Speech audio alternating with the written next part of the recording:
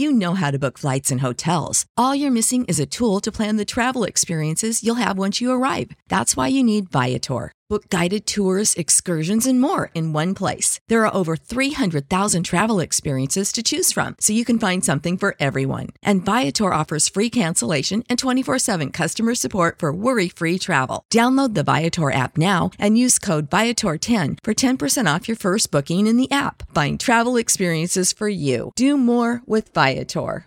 Save big on brunch for mom, all in the Kroger app. Get half gallons of delicious Kroger milk for $1.29 each. Then get flavorful Tyson natural boneless chicken breasts for $2.49 a pound, all with your card and a digital coupon. Shop these deals at your local Kroger today, or tap the screen now to download the Kroger app to save big today. Kroger, fresh for everyone. Prices and product availability subject to change. Restrictions apply. See site for details.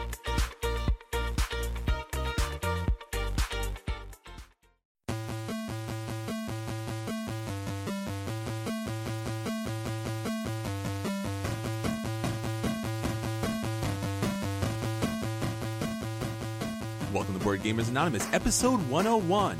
This week's feature, if you like Terra Mystica, try out these games. We like to thank our Patreon backers for supporting us to bring this episode out to you.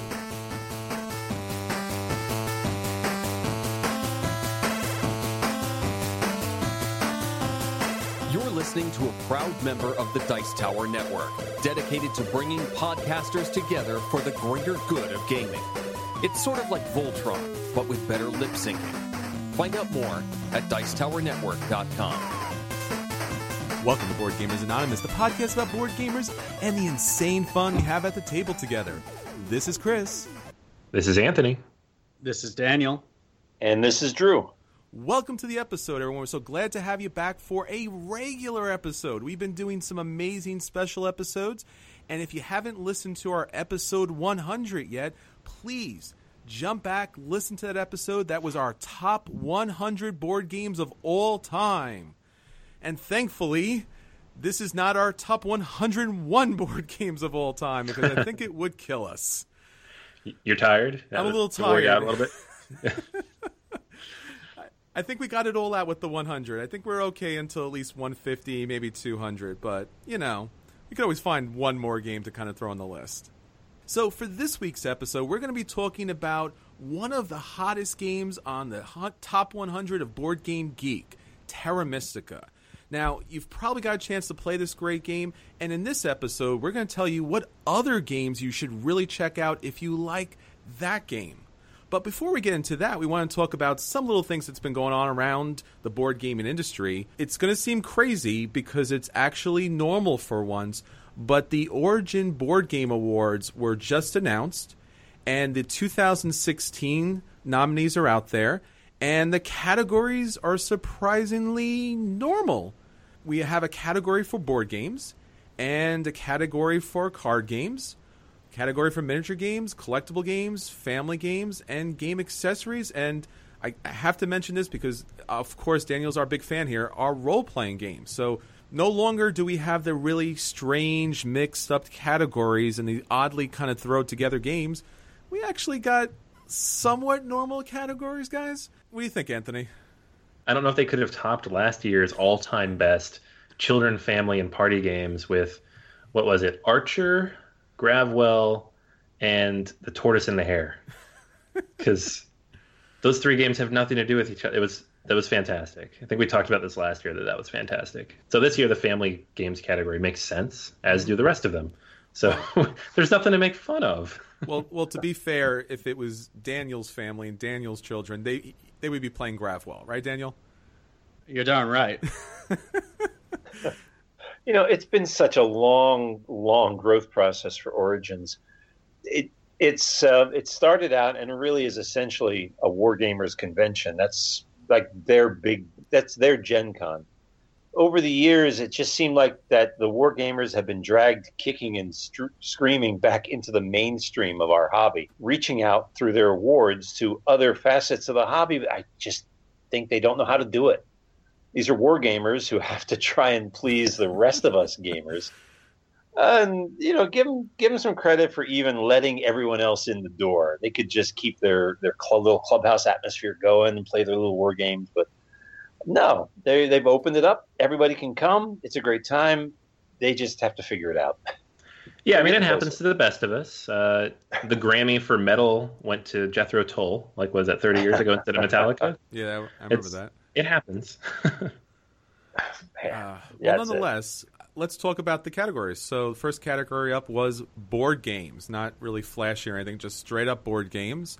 And the nominees are Champions of Midgard, La Granja, New York 1901, Orleans, and Star Wars Imperial Assault. Now, there are some oddities there. What do you guys think?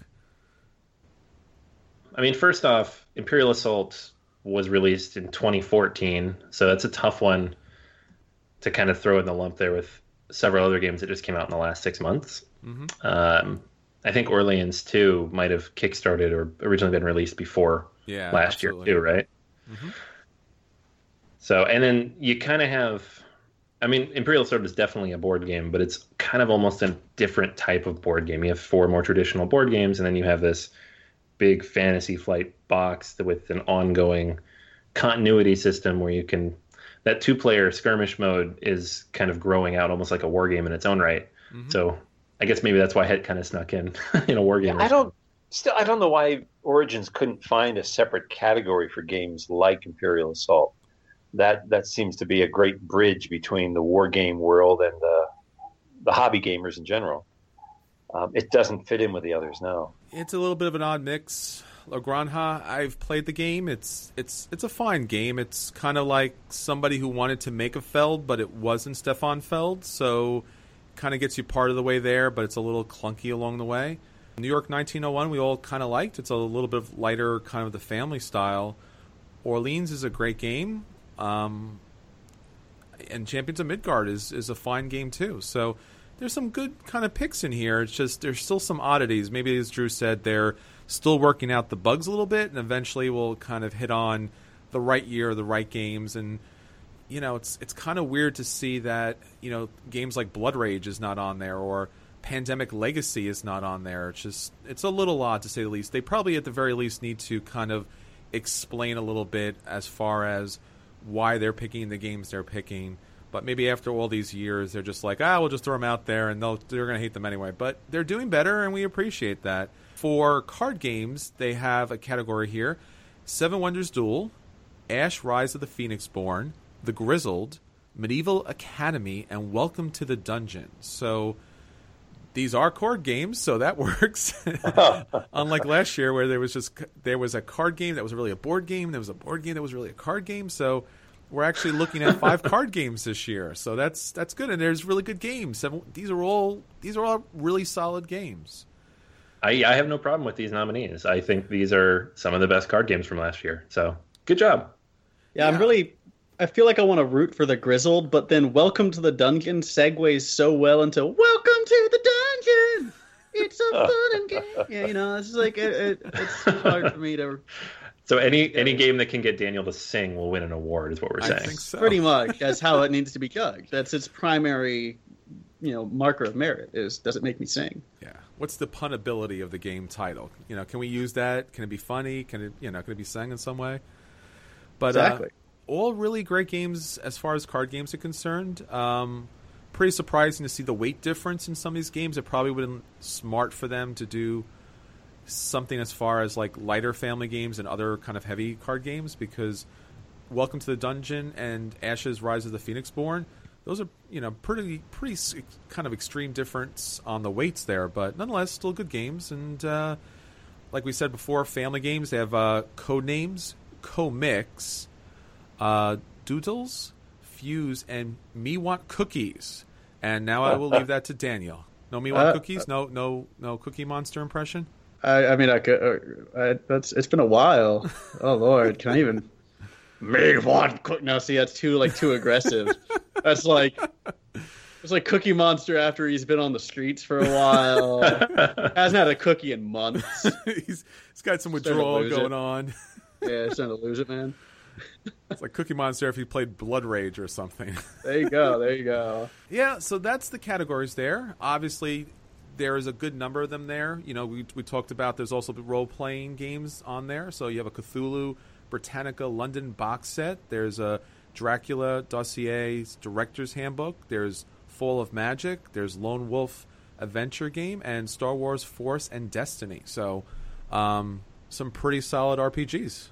Yeah, I really hope Fall of Magic takes it here. I mean, all of them are, solid games. It's just the Fall of Magic was such an innovative game, and it's so very different in a lot of ways than the standard role-playing game world is right now. And the rest of them, though, if you read down, right, it's Cthulhu, Star Wars, Vampire Gothic, right, very typical themes and very familiar play styles.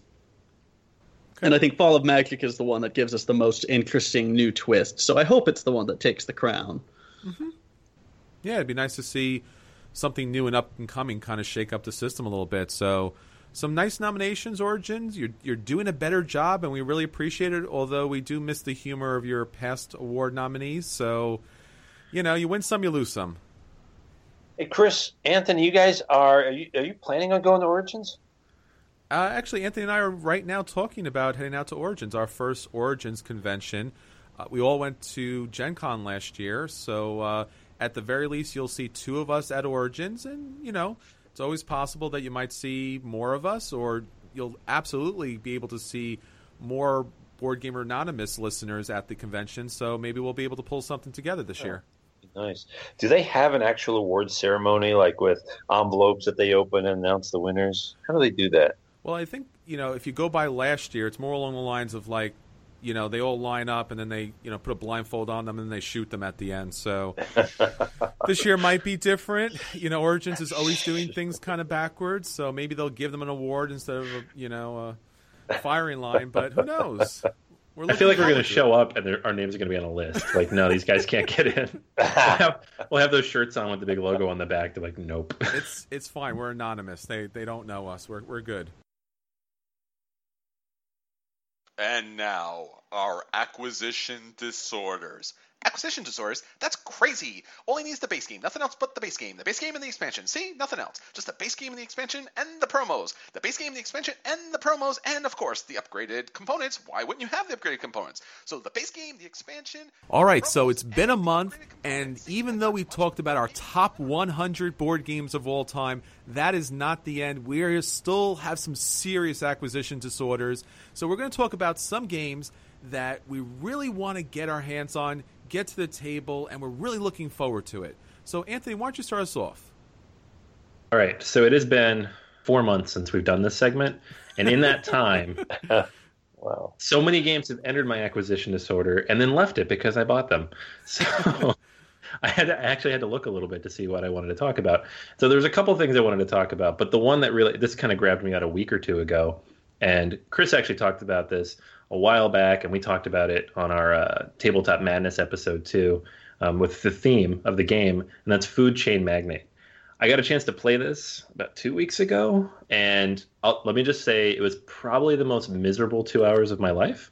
But after I finished the game, I couldn't stop thinking about it, and I want to play it again to the point where I went online. And there is a way to play it online, and I think it's Board Game Core is what it's called.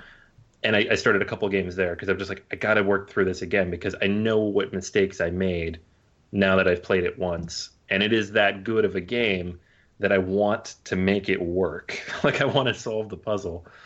As it sounds like, you are a food chain magnate. You are a CEO. You're hiring people. You're building up your fast food empire. There is a large map with all these houses and little drink icons, and you have to position your restaurant and build it up and advertise and hire people and train them up.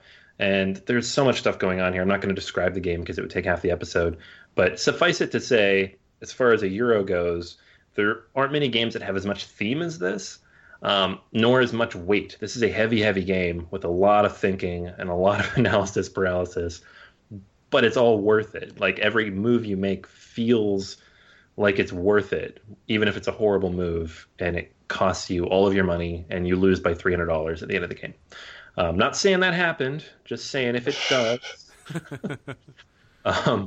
The game is brutal, though. I mean, it definitely takes a couple plays. You got to get into it because you got to understand the value of the people you're hiring. You got to understand the value of those bonuses that you can get There's all these bonuses you can get if you're like the first person to produce a hamburger, or the first person to train somebody, or the first person to advertise. Some of the bonuses have a double-edged sword to them where they're not necessarily good in certain situations. So you really have to understand the flow of it. But once you do, it totally clicks, and it's really, really cool. So this is a game now that I not only want to play again, as soon as Evan, the guy I played with here in Pittsburgh a couple weeks ago, brings it back to the table, but if/when they ever bring it to the U.S., I will almost certainly pick up a copy. Right now, the only way to get it is if Splotter reprints it, which I think they're on the 4th or 5th printing now, and then you have to import it or hope that a local store picks it up, and it's very, very expensive. So I'm not doing any of that probably, but presuming it's coming here, I'm pretty sure it is. I will, take a look at that once it's out, because it is a very good game. It's still in my head. It's been 2 weeks. It's still in my head. That doesn't normally happen. So that's a Food Chain Magnet. It's the kind of game that haunts your dreams. So that's a pretty good recommendation. It is, yeah. There's certain, Drew will talk about this a little bit later. There's video games like Dark Souls where you're like, wow, I just died 43 times. I want to keep trying, see if I can not die the 44th time. It's kind of like that, except really just the first time, and it just takes 3 hours. So I'm sure I will lose again the next time, but maybe not so bad. Yes, they've been talking about releasing this game in the U.S., and if you go to some of the major board game stores online, you can actually see pre-orders for this game. It's ranging around $100 right about now. It may drop a little bit more once it actually kind of hits the U.S. But as you said, Anthony, when I got my first play of this game in, we had a full complement. One player just towards the end was just completely gave up, and at some point was just almost purposely losing money because the game just broke them. As you said, the AP is pretty intense here because while you still are doing your own thing, the level of interaction and screwage that goes on is massive. So somebody's building, a whole kind of empire for pizza, and then you just jump in there and you advertise lemonade, and now they have to get lemonade, and then someone else jumps in, throws something else there. So your engine, while it is a solid Euro engine, all throughout the game you got to keep your eyes open because that switches dramatically all the time. So it can be a very painful game, even though it is a very simple game to play. You're basically playing cards down on the table and just taking the actions. It's not a crazy hard game to play, but the AP, man, that will cost you some issues, some days, and maybe some therapy. Yeah, if you don't, it's like you said, it is simple. Once you played it, you're like, oh, that's pretty easy. I could teach that now. Huh. But actually understanding how everything interacts, and I actually got hit with exactly that. I was picking up pizza, making money, and someone threw a lemonade on there, and I was like, crud, I don't even have the guy who can give me drinks yet. True. And so I had to spend 3 turns getting the drinks, and by then someone had thrown beer on there just for good measure. And I'm like, come on, guys. Yeah, I don't have enough of any of this. You got to get those bonuses. So much of that game is the bonuses. Otherwise, you're really trying to dig yourself out the entire game. But here's the one question I have for you. What table did you find to actually play this game on? Yeah, we were so we played a coffee shop, and they have one big table, one good size, about the size of your average folding table. And we just happened to get there early, so we were sitting there and we're like, we should play the biggest game we have, and it was this. So we took advantage of the table that we had, it was a lot of stuff. So. It makes me think of board game cafes and such like that have a table fee. What if you have to put 2 tables together? It's going to be, you got to pay double the fee just to go to that cafe and play that game. I feel like if you're running a cafe, you got to have at least 2 or 3 big tables. You can't just have a bunch of little tables because it excludes half the games. I don't know. A lot of places I've seen, it's normal sized tables. I haven't seen anything really that big. Daniel, what about you this week? Did finally splurge and buy my first Broken Token Organizer, and that is the Blood Rage Broken Token Organizer. Anyone who got the Blood Rage package from Kickstarter will promptly recognize that after playing with it once, you sort of look at the boxes and go, there are 8 boxes here, and I don't really remember how everything goes in, and this is going to take a while, huh? And the Broken Token Organizer largely fixes that problem. So it has labeled spots for all of your monsters, for the big monsters anyway. Every group gets their own little tray. Overall, a great product. It was pretty easy to put together, though. I would suggest having some wood glue and an X-Acto knife just in case you need to shave something down or glue some stuff together, because not all the fits are going to be exactly right. It made a massive difference, though. I mean, Chris, you saw this. I had the Blood Rage game after we played with it on my table for like 3 weeks because I just couldn't figure out how to put it back together into a single box. So I finally got my kitchen table back, and that's nice. So the Broken Token Organizer did help me with that. I wasn't super happy about a couple little things. So the alt sculpt for the Dwarven Chieftain has a long spear, which doesn't actually fit into the box. So it ends up being kind of bent a little bit, and that bothers me. And these are things that Broken Token does acknowledge on their website, but it's still upsetting to find that it doesn't fit very, very well. So that's most of what I've been purchasing / looking at purchasing recently. What is this game you guys keep talking about, Blood Rage? Do you ever have you ever mentioned this before? I don't remember hearing Blood Rage. Well, what is Blood Rage? It's a pretty, didn't get much press, It's a very small game. It didn't win any awards. I remember hearing you guys talk about Blood Rage, but Blood Rage sounds like a different game, like a mild, very sedate, calm, relaxing game. Yeah, well, once you've packed all the rage away, once you've packed it away with the Broken Token Organizer, the rage is now concealed. And the really nice thing about this organizer is everything from all of the boxes from the Kickstarter, with the exception of things like the Dwarf Chieftain not fitting in exactly right, will all fit into the one box. And that is amazing. So if you have the whole Blood Rage, I definitely think getting the Broken Token Organizer is a good idea. Yeah, I'm thinking about it. I can get it all in the box, but it's when you take it, I pretty much just dump it out on the table, and I tell people just like start sorting stuff because it's just a pile of baggies with stuff everywhere. So it'd be nice if it was a little more organized. Yeah, I think it really helps to get that organization in. How about you, Drew? What's your acquisition disorders right now? Well, I'll tell you, I don't have as much time to read all the news about the upcoming games and drool over the coming attractions. But as I quickly scroll through the headlines, one name keeps popping up and got my attention. Is it Blood Rage? Dark Souls, the board game. Now, this Dark Souls, the board game, violates so many of my own principles that I've clearly established on this show. It's a video game, which I ignore utterly. It's a Kickstarter. It's currently being kickstarted, which I never invest in. And it's a miniature-based game, which I mock ceaselessly. So why Dark Souls? Why has that gotten my attention? Well, Steam Forged Games proclaims that it will be, quote, the hardest board game you have ever played, unquote. Of course that's going to get my attention.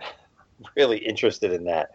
Yeah, it's not one of these miniature games where you're just moving pieces around. It's a strategy game with survival skills because you're going to die. You got to figure out how to live. The miniatures really become irrelevant in my mind. I can play that game and just focus on the strategy. It's being built from the ground up, so it's not a carbon copy of the video game.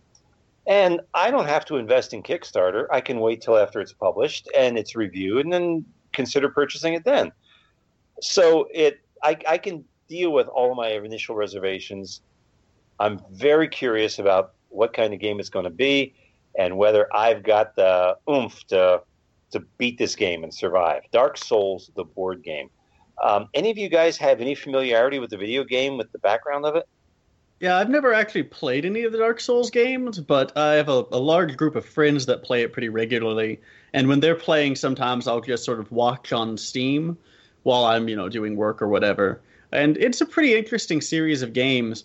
It's hard for me to imagine how you could port the repetitive defeat mechanic that seems to be central to Dark Souls, the video games, into board games effectively. But it'll be interesting to see what they do. I'm not sure how well this is going to be adapted to a board game and keep the feel of the original video game. That's going to be very hard. I don't know. I'm just imagining some sort of semi-cooperative type game where you never really know who's on your side or who's against you or what's going to happen around the next corner. Yeah, I'm curious about it. I want to learn more. Chris, what's your disorder this month? Well, what I'm really looking forward to is Star Trek Ascendancy, which is supposed to come out in 2016. They're probably looking at either a Gen Con or an Essen release, but you can never be too sure here. Now, Gale Force 9 is producing this game, and they do a very decent job with their games, and there has been some early pictures of what this game is going to look like, and I gotta say, I was pretty surprised by it. Basically, the board setup are these planets, and then there are these connecting space lanes, as they call them, is actually how you're able to travel from one planetary system to another planetary system by actually moving these space lanes to connect to another planetary system. So it's a very different looking board game. I've never ever seen anything like this before. It looks like it's coming with a great deal of miniatures. It's got all the classic Star Trek races in this game. And what they've been talking about is actually kind of making this your little bit of your own adventure. You're kind of exploring the Star Trek universe, and you're going on these different adventures, and it's very much a 4X game. So you're exploring, you're expanding, you're exterminating, and you're doing other X's. So you're doing a lot of the 4X type of gameplay that goes in here, but from a Star Trek perspective. So in the base box, you're going to look at the Federation, the Klingons, and the Romulans, but they already have released information as far as the Cardassians and the Ferengi as far as expansions that you can kind of add into this game. So it does very much have that type of Star Trek aesthetic to it. It's a little Euro-y, so you're not going to get a lot of the artwork that you're probably used to from maybe Star Trek Fleet Command or from Star Trek Attack Wing, but there's something very interesting about this game, and if it does play as well as it looks, I'm going to pick this game up immediately. I'm a big Star Trek fan, and it looks like something that Gale Force 9 has kind of hit out of the park. All right, so that's Star Trek Ascendancy. And now, at the table with BGA. So we've gotten a lot of games to the table over this last month, and we want to tell you about the games that really kind of stuck with us this month and let you know what's great about them and if you should be picking them up yourself and playing them with all your friends. Drew, why don't you start us off this week? All right, I will, because I have some encouraging news from my regular Tuesday night game group here in Bennington. We're finally getting a lot of new faces, new regulars that are sticking, which means I've had to change the games that I've been bringing. We're getting 6 regulars on any one night.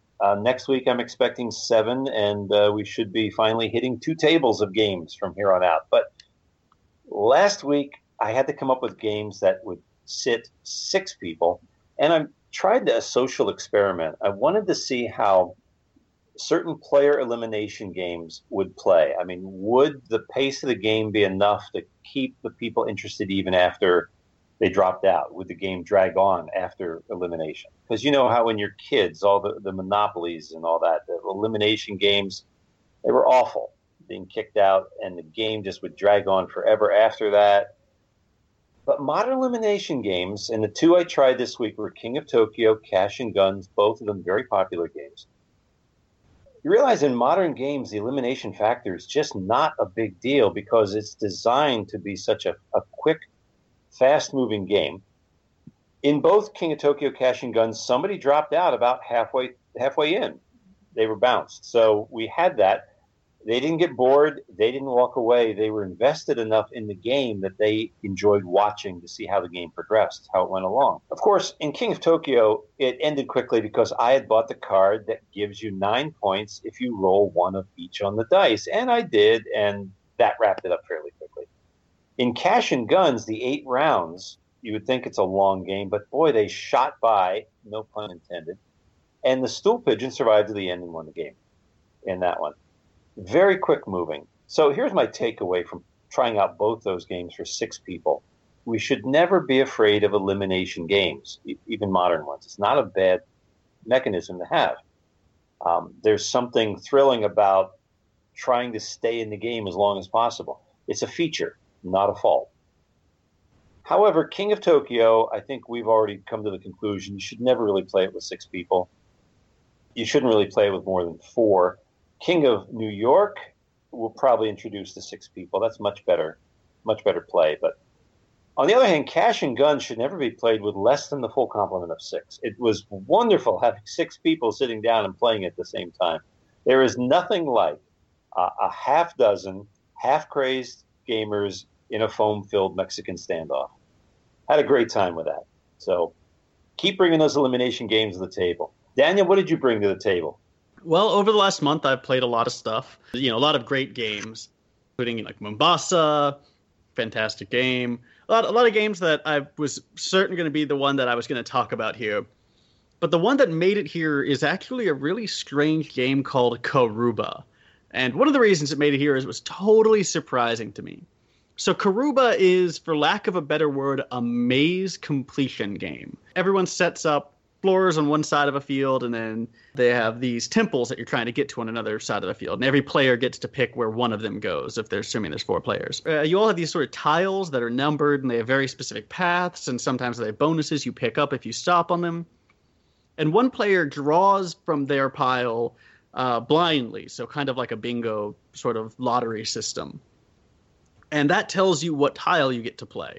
You can either play the tile, or you can spin the tile to move a number of spaces equal to the number of endpoints on the paths represented. So if it's a straight line, that's got 2 endpoints, right? If it's got a T, that'll have 3. If it's an X, that'll be 4. And the goal is simple: get there first and get the most points. And it was such a funky and fun game. And one of the reasons it stuck out to me so much is while things, Mombasa was a fantastic Euro, right? One of the best I've ever played. Karuba, I couldn't really find something like it in my head if I tried to look for it. It was an entirely different genre of game than one that I could at least name readily. I still kind of have some troubles describing how it works. So, if what I'm saying doesn't sound interesting, give it a shot and see, because maybe I'm just not describing it properly. But I think Karuba is a really fantastic game. It's one that deserves to have more of a reputation than it does. And it's one I'm definitely going to get at some point in the near future. I know that Chris was there playing with me. I don't know. What did you think of it, Chris? I think you said when we were playing it that it reminded you of Suro as far as that you're building your own path to victory. Not to go off the board and kind of lose, but to kind of reach your final destination. And then yet at the same time, it almost had like a bingo mechanic. So like tile 5, and everyone goes looking for tile 5, and you put the tile 5 out there, and then you wait for the right tile to kind of connect things together. It was a really interesting game. I was surprised. At the first glance, I was like, really? We're all going to place the same tile in the same spot? But, probably the second, third, fourth tile in, we were all building our own way, and some people had built some brilliant routes. So a interesting family game that's going to scale well for any number of players, and probably something that even hardcore gamers would really enjoy too. So that's my game for this month, Karuba. How about you, Anthony? What did you get to the table? I picked this up not too long ago, and it is the newest game from the guys who designed The Voyages of Marco Polo, which is probably my favorite game from 2015.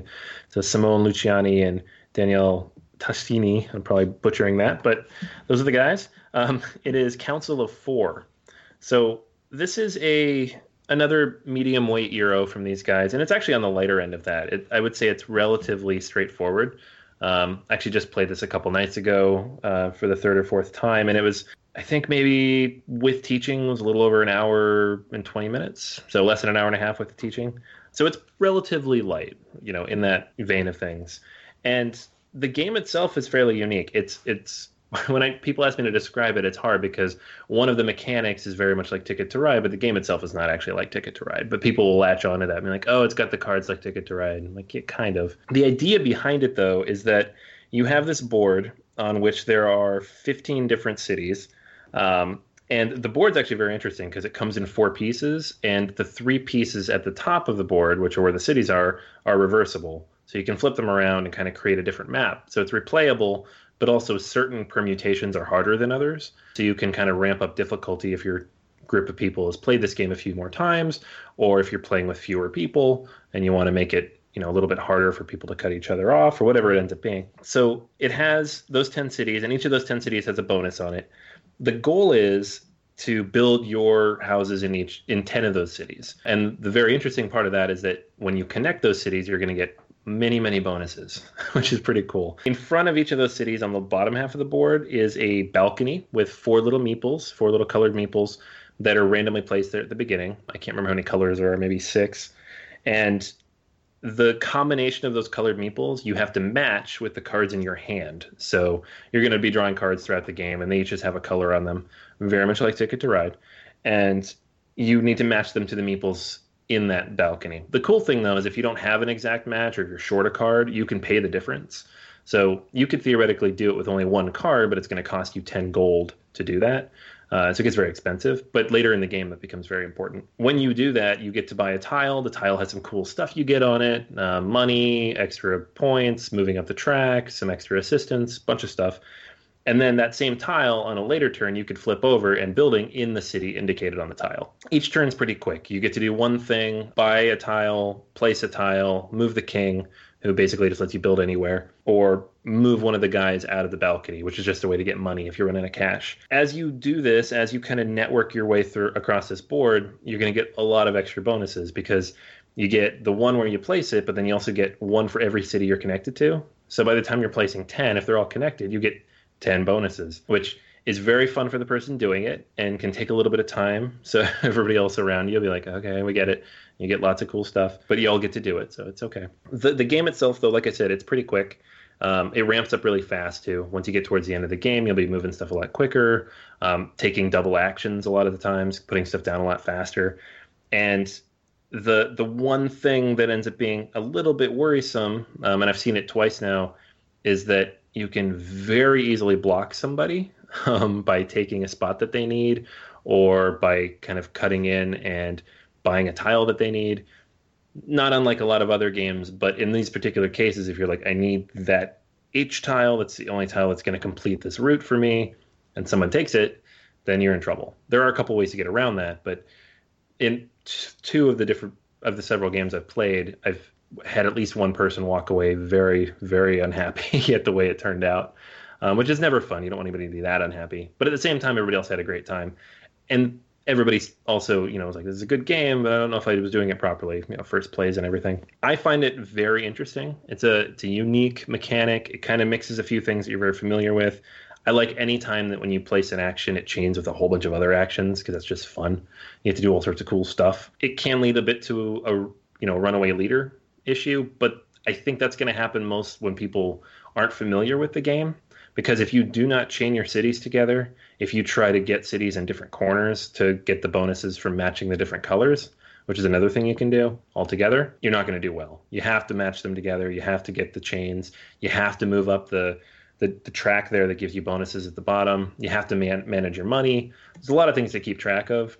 It's by no means complicated, but if you don't put an emphasis on 1 or 2 of those things, if you run out of cards, for example, and don't have a way to get more cards, or if you run out of money and don't have a way to get more money, you're going to have a tough time for a good half of the game. So I think it's a game that the more you play, the more fun it'll be and the more it balances out the competition. But I've played it several times thus far. I've enjoyed it every time. It's a nice, quick, unique type of game, and it's not quite up there with Voyage's Marco Polo for me, but it's definitely one that I'm glad I picked up. And that is Council of 4. All right. Chris, what about you? What have you been playing lately? So I got a chance to play Signore, and this is a classic Euro game, and basically the story behind it, it's Italy in the 15th century, and nobles are fighting over power and political control of Italy. So in this game, you are the patriarch, and you're trying to get your sons and daughters out there to connect with families, marry up, and expand influence. So your typical Euro game. So at the start of the game, one of the players is going to roll a huge hand of dice. Now, those dice are split up amongst 5 different colors. Now, depending on the number on the die, that's going to affect your own player board and how many actions you're going to be able to take that round. Because what you're looking at is pretty much between numbers 1 through 6 on the dies, And you're going to be able to take 4 actions each round. You don't have to take 4, but you can take 4. Now, as you can imagine, you're going to get a whole bunch of numbers there. And what you ideally want to do is have a final number that is 13 or lower, because if you go above 13, then you won't be able to get the bonus action on the bottom of the board, and typically that's a very good action to have.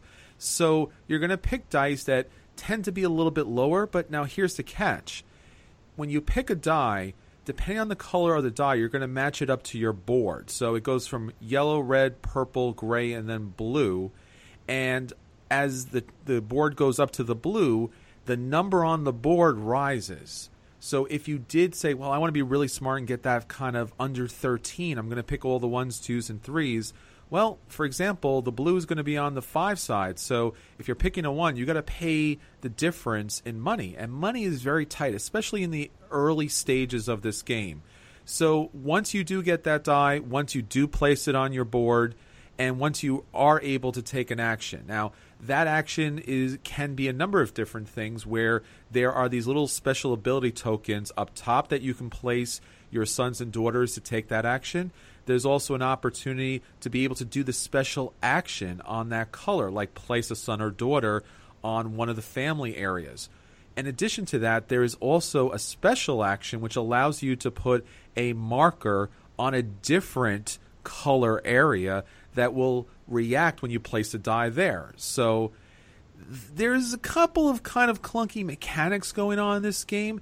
They all kind of make sense, but it is a very abstract game. You're just basically picking numbers to pick actions, and then the actions affect the board in pretty much the slightest way possible, because all of this dice drafting and then paying the money and then picking the actions and placing markers to hold additional actions as possibilities is going to allow you to go up 3 different tracks, go up an initiative track, and then be able to marry your sons and daughters off to 5 different areas that are going to give you tokens in the game that show that you have influence in that area, and that will score you victory points. Now, this is a fun Euro, but it truly does feel very clunky. Once we finished with the game, we were like, wow, it just seemed like it needed one more pass, maybe something additional to kind of make you feel like you were doing something interesting here. And probably what's most surprising about this game is the components. The board is beautiful. The meeples are nicely crafted. The money's a little chintzy, but the dice look like something from like the 1950s. It's these really ugly plain-based dice. And since dice do play such a big role in this game, it was shocking that they didn't spend a couple of bucks to kind of raise the quality there. So Signore is an interesting, okay Euro. If you have the opportunity to play it, I would say play it, but I can't recommend this as a buy. I'm going to say play it if you can. If not, dodge it, because you're not going to miss anything. And I think it's just one of these games that's going to kind of fade away into the bargain bin in the future. So that's our At the Table this week. Now let's get on to our feature review.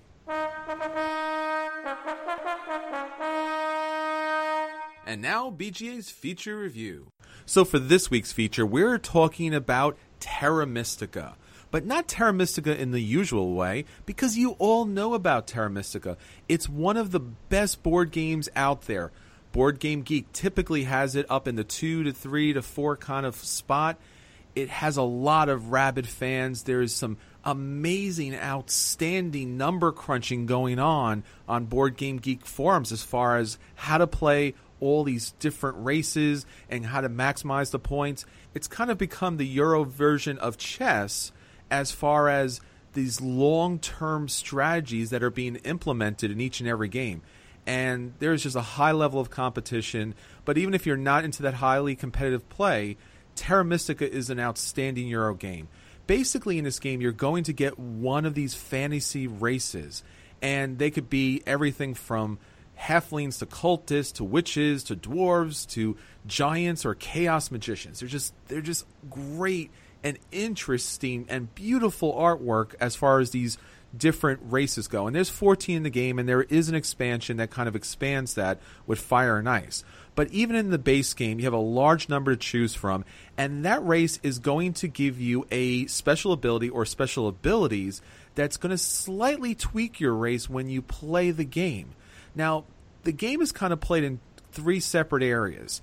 You're going to have your main board that has all of your Catan-looking pieces set up that are going to either block up certain victory point spaces or be available to move around to get special abilities in this game. Second, you're going to have a board. Now, this is a really interesting board, and we'll talk about this a little bit later, where depending on how you build in this game and who you're next to and the material that's made up of the land that you're on, you're going to have to terraform that land. And now we're going back to the Terra Mystica theme, right? So as your race expands, you need your particular environment. Your opponents need their particular environment. So there's some back and forth in this game. It's not a lot of heavy conflict or interaction, but there's just enough to make the game different each and every time. Now, finally, you're going to get these tracks that you're going to rush up, and there's also a number of different bonus tokens. This game has a large number of different pieces, all different sizes. It's going to take some setup, but once you get the game set up, once you learn the game, you're really going to enjoy this game. It plays a little different each and every time depending on the races that are in play, but Terra Mystica is an outstanding game, and that's why I wanted to bring it to you this week. We wanted to talk about all the interesting elements and mechanics that goes into this game, that if you do enjoy those, you should try some of these other games that you may not be familiar with to really give you the Terra Mystica experience, but in a different realm and in a different way. And to start off, Daniel's going to take us away. Go ahead, Daniel. All right, so one of the things I found most interesting about playing Terra Mystica is that when you're picking your initial spaces, right, you want to be kind of close to someone else, but not too close, because you want enough room to grow, so you need a little bit of space. But when you, as you make certain decisions during the game, there's sort of a sympathetic effect where you can benefit from the decisions that your opponents are making in areas around you. And that possibility makes some of the most interesting strategic choices in gameplay for me. Possibility that the decisions you're making might influence your opponents in a positive way, and vice versa, that the decisions your opponents are making might influence you in a positive way, means that you have to be really, really aware of the goals that everyone has, of the way that the table is shaping up, or else you might just hand the game to your friend. Well, presumably your friend, though in this context, I suppose they'd be your enemy. So I was thinking in this line when I was looking for 3 games that I think are somewhat similar in this concept, though they're very different in the way they play. Now, the first of these is a game called Caelus. Caelus, I think we've talked about it before, at least as an At the Table, and I'm going to be honest, not a big fan of Caelus, but it is a very popular game, so it must have some merit that I'm just not seeing. However, with Caelus, what you can do is you sort of buy the rights to certain pieces on the board. People place their workers there and gain their benefit from it, and then you gain a benefit from them taking that action. So again, what you have is this decision-making, which is like in Terra Mystica, where you need to take a look at the real estate and decide which positions on the board are most valuable for you right now, paying attention to the question of where is everybody else going to be moving. Because if you manage to figure out what everyone else is going to be doing well enough, you can reap enormous benefits through their actions. Another game with the same sort of, I guess, I'm going to call these symbiotic competitive games, right? They're competitive games where you can benefit from one another, is San Juan. Now, San Juan is a very simplistic version of this, and Puerto Rico has a somewhat more complex version of this. But in San Juan and Puerto Rico, when you select your roles, which is equivalently to an action selection, everybody at the table gets to take that action. So again, with this same sort of decision-making, you need to be very aware of not only of your own goals and how you might achieve them most efficiently, but where everybody else is. And sometimes in San Juan and Caelus and in Terra Mystica, you're going to be needing to make decisions you otherwise might not want to make because you realize that if you follow the shortest path between point A and, well, your victory, your hopeful victory, right, go right for the points, you might actually end up handing the game to someone else. Now, the final of these 3 games that I'm going to look at is Mombasa. It's the final for a couple of reasons. 1, because I played it relatively recently, so it's fresh in my mind. And 2, because it's fantastic. It's one of the best games I've played in a very, very long time. So of all these 3, I'd probably go Mombasa, then San Juan, then Caelus in my recommendation order. So just flip it and reverse it, right? For Mombasa, there's a couple of ways you can influence other players and they can influence you. One is that simply you can increase the value of the shares of various companies in the game. If someone else holds a large number of shares in these companies, you are giving them points.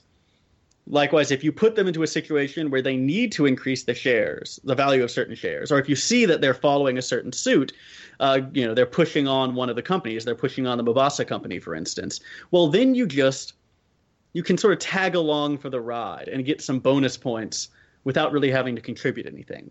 On top of that, the mere increasing of the value of the various stock markets, there are key points at which you gain a certain benefit, and if you are the first one there, then anyone who comes after you will have to give you you get paid again, essentially, right? So if you're the first one across the line, you get your one gold or whatever. Then for everybody else who comes after you, you get another gold. Likewise, if you're second, then the third player, when they cross, you get another gold. So this helps you sort of locking down these key positions. If you can see that, let's say, a bunch of people are rushing Mombasa, and if you can manage to get across that line first, you're going to see a massive advantage. So that's my 3 games that I think are worth trying if you like Terra Mystica. Specifically, if the thing you like about Terra Mystica is this need to be always aware of and always cautious about the various ways that your choices can help your opponents win if you're not paying close enough attention. So that's my 3: Kalis, San Juan / Puerto Rico, and Mombasa. All right, so those are my recommendations for what games you should play if you like Terra Mystica. How about you, Anthony? What do you have to recommend? The thing that really catches my interest, I mean, a lot of things catch my interest in Terra Mystica. It's a fantastic game. It's one of my favorites. But there's a couple of specific mechanics that I really, really like. And the one that I find the most interesting is the strategic planning based on the player power that you get. Now, we've talked about variable player powers before as a component of games, and I'm a huge fan. We all are. But this goes a step further because the power that you get or the race that you choose in Terra Mystica is going to determine how you play the game across the board. If you ignore what your special power is, if you ignore your benefit and some of the detriments that come with your race, you're going to lose the game. And that's very cool to me because not only does it make it replayable from the sense that you can play as all of these races that are in the game, and it's going to be different for each of those, plus it's going to take several times with each to really feel like you got a handle of how they play, but everybody else is as well. So the game is constantly changing and the permutations of it are just nearly endless, which is why people are so obsessed with this game. So games that have similar ideas that really kind of reach out and create something unique that takes a game that's already relatively complex and just makes it so you're seeing it through this incredibly unique lens of the race or the powers that you're using really jump out at me. So there's 3 in particular that either do this directly or indirectly, but do it in a way that makes it so I feel like I'm playing something unique to what everybody else at the table is playing, and it changes how I play the game. The first of those is Dominant Species. Now, Dominant Species is a brutal game in which you play one of several different types of creatures vying for dominance in this world. Now, everybody follows the same rules, and the player powers here aren't extreme, but they're enough that you have to play the game in the way that's unique to your specific species of creature. You know, if you're an insect and you can grow quickly and you get the extra cubes, you need to take advantage of that. If you're the birds and you can migrate and just spread across the board wildly, then you need to take advantage of that as well, especially towards the end of the game, because that's how you're going to be able to get where you need to go. So it's going to inform the decisions you make early in terms of how you build up, but most especially kind of how you finish the game, because everybody's kind of got their own flourish that they can use towards the end that's going to tie things off and hopefully win them the game. The cool thing is, and this is why these kinds of games are so fun to me, is that each race has a way to kind of counter what the other ones are doing if you're aware of what all the other ones can do. So the more times you play a game like this, especially Dominant Species, where there's only the 5 or 6 options here, the more times you play it, the better sense you get of how you should play yours. Yes, you can look at what your special power is, but it's going to matter more what everybody else's is too, so you know how to respond. So that's a fantastic one. It's big, it's heavy, it's kind of in that same weight class as Terra Mystica, and it can cause a lot of pain as well, because it can be pretty brutal in a long game. The next one on the list, also very long, also very complex, but a very different theme, is Eclipse. Now, Eclipse is like Terra Mystica in a lot of ways. You have a moderately abstract, very cube-heavy Euro that takes several hours to play, but it's sci-fi instead of fantasy. So there you go. Now, the game can be played without the special powers. You just play the basic version of the game, and everybody kind of has the same abilities going in, and the game has a lot going on. So there's no reason, especially if you're learning how to play, not to do that. But if you play with the special powers, it's going to impact, again, how you do everything. What you're able to do that's unique to other players is extremely important in a game like this, especially as you're trying to, whether you have benefits in exploration or combat or, whatever it is you're trying to do is going to fundamentally alter this game from you from the very beginning. This is one of those ones that it can be extremely frustrating if you miss that. And this really applies to all of these, but especially for Eclipse because of how long it is and because of how complex it can get and how big that board can get. If you don't pick up on it quickly, if whoever's teaching the game doesn't help new players kind of realize what their special powers are supposed to be, what makes their race unique to the others, then it's going to be a bit of a rough go for you if you don't pick up on it right away. But if you played it a few times, if you've had a chance to acclimate, you can use the app too, kind of get used to the game that way. It's really a lot more fun to play it that way. It's more engaging, and you really kind of get pulled into it, kind of the same way you do with Terra Mystica. The third one is actually not nearly as heavy as the other two, takes about half or a third of the time, but is, again, one of my favorite games of last year, and that's The Voyages of Marco Polo. Again, we have a game that you could look at it and just say, oh, it's very old player powers. But the difference here is that the different characters that you can have, the different powers you can have in Marco Polo are so powerful and so game-breaking that you have to build your strategy around those cards. If you don't, you're not taking advantage of a huge benefit you have over other players. The ability to move and not have to stop as you drop, different trading posts along the way. The ability to not have to roll your dice, to pick whatever you want them to be. The ability to go anywhere you want and not pay the extra amount if someone else is already there. Each one of these is amazing, but you only get one, so you really need to use it. So, for example, if you know that moving across the board is going to be to your benefit, you need to get a lot of cash, and you need to get those movement spaces early and often because you need to move a lot, or you're not going to get your end-of-game bonuses. This is where the strategy comes in. You know kind of what your strengths are. You know what everybody else's strengths are. You know what they're going to go towards. And you need to build a strategy that's going to take that into account and allow you to benefit from it. All of these games have that in common. From the moment you sit down, from the moment you know what you're going to be, you can start strategizing and see this is how it's going to kind of go. Certain games like Eclipse or Dominant Species, the map's going to grow and evolve over time. So it's going to be, you do have to be a little on your feet. There's a lot more tactics involved there, but strategically you still have to keep, an eye on what everybody else is doing and kind of how your unique powers are going to play into that. So for me, that's one of the most fun parts of Terra Mystica. It's probably, a good chunk of the games in my top 50 have similar mechanics where you really have to think about how your unique situation is going to impact the game or be impacted by other people. And that's one of the reasons Terra Mystica is so up there for me.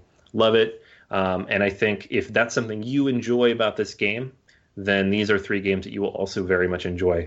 And I, again, two very long ones, and I threw in a shorter one there for people who want something a little shorter than Terra Mystica. All right. So that's all for me.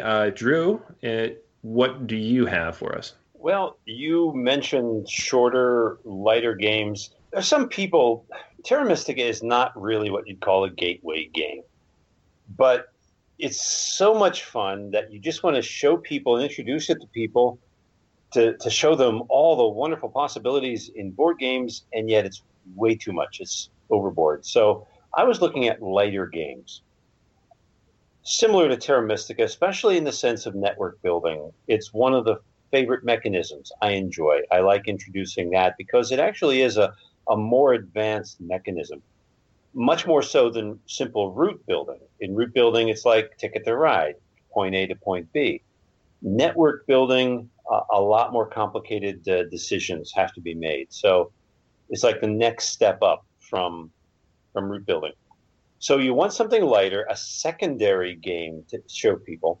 And when I talk about heavy and light, I'm using Board Game Geek's scale of heaviness. Terra Mystica is rated 3.9 on a scale of 1 to 5. That is really heavy for a very popular game. So the three games that I'm choosing, suggesting now, are actually at least a point and a half lighter, 2.4 or less on that scale. It might be a better introduction to Terra Mystica style network building. Great things to choose from.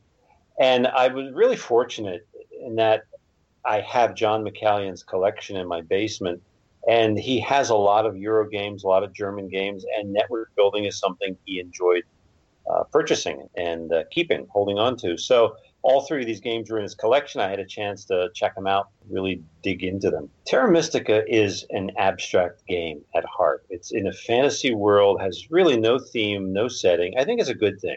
I really get into that abstract sense of it. But if you want a similar game that has a more historical slant or have to do with real human civilizations, all three of these games fit that. Attica, China, and Kingdom Builder. First one I want to talk about is China from 2005, Michael Schack, the German designer. In China, network building, it's more than just filling up an area and trying to have area control. Network building is about really branching out into a lot of different regions, but trying to keep together so that one part of your network can benefit another part of the network, as well as benefiting from the players building around you. Balance is the name of the game in China. You can't concentrate on one strategy too much. You're establishing a network of houses, sending out emissaries out on roads to the further reaches of China. You want to be successful at that because everyone scores in each region. You can't concentrate. You can't just stay at home. You get a lot of points for that region. You just won't score anywhere else. I like games that allow you multiple players to score in each part of the board, and it's not like presidential primaries where it's winner take all, but everybody gets proportional amount of points. I like that. It's the quintessential networking game because it encourages you to branch out and widen out and try a balanced strategy. It's China, published by Uberplay. Now, the second game I want to present to you is Attica, a 2003 game by another German designer, Marcel Andre Merkel, who mostly works with apps now. As you can tell from the name of the game, this is based in ancient Greece. And its type of network building is similar to an abstract game that I like very much called Blockers, or I know it as Uptown. It's the exact same game, just different artwork. It's where you score for having fewer networks or fewer pieces in your network. And obviously, if you have just one interconnected network, even better. But in multiplayer games, you can't do that. So you're trying to keep together as much as possible. In Attica, the more discrete networks that you're forced to build, the more you have to pay for them. So you're trying to keep it together. Attica is not an easy game to find, so I'm not talking too much about it. It's out of print, but it's similar to the number one game on my list, which is Kingdom Builder. It's my top recommendation for network building, created by Donald X in 2011. It's a generic sort of European medieval setting, but it does what the title says. It builds a kingdom by building out your network. Networking throughout the land. Like Attica, it has a modular hexagonal board for greater variety and replayability. China, on the other hand, offers expansion boards of other lands, so you can keep replaying it in Scandinavia and Japan. And yes, they do call that China, Scandinavia, China, Japan. And like Attica, Kingdom Builder's map is broken up by various terrain types. And similar to Terra Mystica, it has variable effects on you. And like Attica, you're better off if you don't widen out into too many terrain types. You can't branch out too much. Building next to an already established location can pay off in the long run, similar to Terra Mystica. I mention Attica a lot because it's really the kind of networking game I like. It's just you can't find it. Kingdom Builder is more widely available. There's even an app for it for iOS, so you can check it out there. I think you'll like it. All three of these games are actually much lighter than Terra Mystica, but have that same satisfying network building mechanism. Kingdom Builder is from Queen Games. It's my number one recommendation for lighter network building games. Chris, how about you? What would you recommend? Well, when I'm playing Terra Mystica, what I'm really entranced by is the board. Now, in particular, what really strikes me here is if you know anything about Terra Mystica, it's about terraforming the land. So when you start out the game, you get to start out on one of your plots of land, depending on what race you are. And that piece of land kind of allows you to kind of build out from there. So each little hex has a really kind of interesting gameplay element. How many different levels, how many times do you have to kind of terraform that land until it matches the environment that's good for your race? Now, for me, I love area control games. I love maps that kind of give us some feedback. So what I've done here is I've picked 3 games in which territory building has a particular gameplay element that cannot be ignored, where in fact the map does matter. So starting on a little bit of the lighter end, as far as the map mattering, but not as far as the heaviness of the game, is Rune Wars. Now, we've talked about this game at length because we really do love this epic fantasy game. So once again, going back to the fantasy theme, like in Terra Mystica, but here, it's a lot more Americlash. It has a lot more theme to it, great artwork, great miniatures, and the object of the game is not to conquer all of the lands, but to benefit from the lands that you start from and how you expand and which hexes do you take over, because each and every hex has some sort of different environmental element to it. So it can provide you with resources, or it can block off a certain side because of the mountains or because of the water, or maybe there is a city located there that you want to kind of capture and add to your empire. Or maybe those resources are something that your opponent needs, and if you can just take over that little area, it's going to starve them from the resources they need and drop down their military to a point where they can't come back in the game. So each hex in this game is very important, and what's really interesting is the game board gets built by all the players. So as each player is putting together a bunch of these different hexes that has a whole bunch of smaller hexes in it, you really want to strategize on how you put that together. Hopefully you get a good spot to kind of start off with, and how the environment really and truly does affect gameplay. Now, on a little bit more kind of strategic way, I want to talk about a second game in which the map really does play into the game a great deal, and that game would be Trains. Now, if you haven't played Trains yet, Trains is a deck building game that employs a board in a really deep and meaningful way. I remember when this game first came out, everyone was like, oh, it's just like Dominion, and then throwing the board in. The board has nothing to do with the game. But in fact, when you're playing the cards to build these different rails to kind of expand your network of trains, you really want to keep in mind the territories, because what you're doing by laying these tracks in these different territories, you have to pay attention to the different spots. So there can be a territory penalty, and that varies depending on if you're dealing with just kind of normal land or forest land. There's also waterways where you have to account for a penalty there. And then there's the city penalty. If you're going to build in a city, it's going to be more expensive. And then there's stations in the cities, which is going to vary, and that's going to cause you some problems. Not to mention other rails that your opponent has laid down that can make it too expensive for you to build through that area. So each of these hexes, once again, does play big. And while you're not terraforming the land, you are building rails on that land, and that land really does affect how far you can go. And especially, depending on how your opponents build, you are either benefiting from that situation or it's blocking you in that situation because it's just too hard to get through, just like terraforming in Terra Mystica.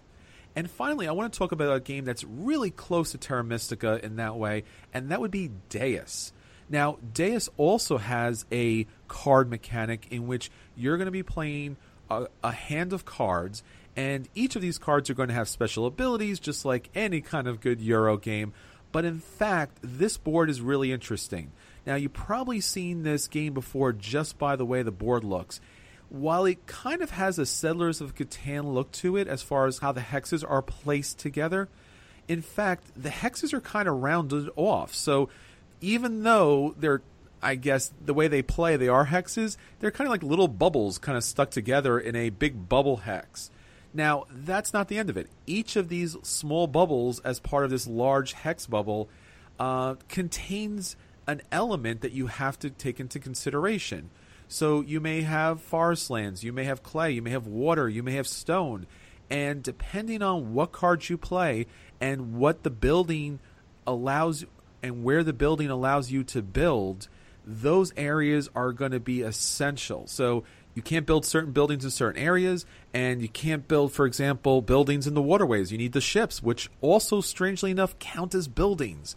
So depending on where you build your buildings, you can block off opponents, and more importantly, you can surround barbarians. Now, the barbarians in this game set up little tribal areas, and part of the way to win the game and also to end the game is to collect all the victory points from those barbarian areas, and you do that by surrounding them. So you do have a lot of interactive elements in Deus that are very similar to Terra Mystica as far as dealing with where your opponent builds, being blocked out from certain areas, and the material of that actual landscape is going to have a big difference in gameplay. And later on, once you do have some buildings built up and you play a card, it's going to trigger certain areas based upon that particular material for that landscape. So there is so many elements to Deus that you can kind of harken back to Terra Mystica, but if you're looking for different games in which the map truly does matter, I highly recommend Rune Wars, Trains, and Deus. So that's our feature. If you like Terra Mystica, try out these games. Hopefully these mechanics, these themes, these gameplay elements really kind of sparked your interest, and you'll try out a wide range of games that kind of harken back to this amazing game that we love so much. And now, our final round. And it's our first final round in 5 months. Man, I miss this. One of the things that we've heard a lot of, and probably too much of, over the last couple months was a lot of discussion about publishers and their pricing and discounting policies. Well, I want to brush all that aside and just talk about some other publishers that manage to stay out of those discussions. Publishers that just straight up give you the biggest bang, the best value for the buck. Publishers we enjoy buying games from. As a disclaimer, we don't get free games from these companies. We just like paying a fair price for a good game. For me, that publisher would be R&R, which publishes great games for the whole family. Fun style party games like Hanabi or Time's Up. Interesting theme games like First and Goal. Even their strategy games won't break the bank. Coal Baron and Mombasa, they top out at $45. They have a deep catalog of reasonably priced games. That's R&R. That's my choice. Anthony, what would you say? Yeah, for me, I'm going to go with a relatively new company, but one that from the start made a point to pack as much value into each box as possible. And that's Stonemaier Games. The games they produce, the quality of the games is so high that the price you end up paying for it, while comparable to a lot of other games on the market, what you get out of that box is fantastic. From, little things you wouldn't even think of, like the finish on the cards or the quality of the board. The components are just very high quality, and everything is stands up to a lot more wear and travel, I've noticed, especially those boxes. And with new games coming out, like the deluxe version of Scythe, which we obviously don't have yet, but you just look at what's going into that. It's not an inexpensive game, but it's not a game when I spend that much, I look at it and think, well, that was inflated a little bit. No, it's very clear where that money is going. So yeah, I've been very impressed with that. And I would not balk at paying, whatever their MSRP is for any of their new games, if it's a game that, I want to have on my shelf. Daniel, what about you? For me, it has to be Wizards of the Coast. Their games in general, but of course, especially their role-playing games. I mean, so I spent, I don't know, let's go big and say $100 on Dungeons & Dragons 3.5. And I played that game every week, 4 hours a week for 3 years. That's a pretty good return on investment. I think just in terms of sheer quantity of gameplay per dollar spent, it's going to be hard to beat role-playing games in general, but anything by Wizards of the Coast especially. So that's my go-to will pay MSRP guys. How about you, Chris? Well, this may be an unfair comparison, but the company that I really feel gives us the best bang for the buck would have to be Cool Mini or Not. They've done an outstanding job as far as their Kickstarters are concerned. We've talked about Blood Rage ad nauseum. We've talked about Arcadia Quest and its unlimited number of miniatures that we keep picking up. But there's also Zombicide, which has a number of just outstanding expansions with tons of miniatures. The boxes are so heavy. But even their smaller games like The Grizzled has out some outstanding artwork and great gameplay. So when you do pick up that game, you feel like you're getting something that is high quality. Now, what game you pick up is completely up to you, but Cool Mini or Not really does high quality, whether it's in their components, whether it's in their artwork and game, or even their theming. The World of Smog on Her Majesty's Service really is thick and rich with themes. So I feel like they really give you the best bang for your buck. All right, thanks, guys. Mutual testimony to some publishers that we love. That is our final round for today. So that's everything for this week. Please keep in contact with us on Facebook, Twitter, BoardGamersAnonymous.com. Don't forget to rate us on iTunes and Stitcher. And please, if you can, we really want you to get down to our Board Game Geek Guild. We have a lot of great content, our podcast, and especially us. We're there. Kind of geek friend us so we can talk about more board games. And we like to thank all our Patreon backers. They really do help us bring an episode to you each and every time, and it really does mean a lot to us. So if and when you do get a chance, check us out on patreon.com. Until next time, this is Chris. This is Anthony. This is Daniel. And this is Drew. And we'll save you a seat at the table. Now, not too far away, because we want it far enough so that we can kind of build some additional seats, but we want it close enough so that we can gain some additional victory points. You understand, right? Now I get it. Okay. Wait for it. Yeah. What a bump.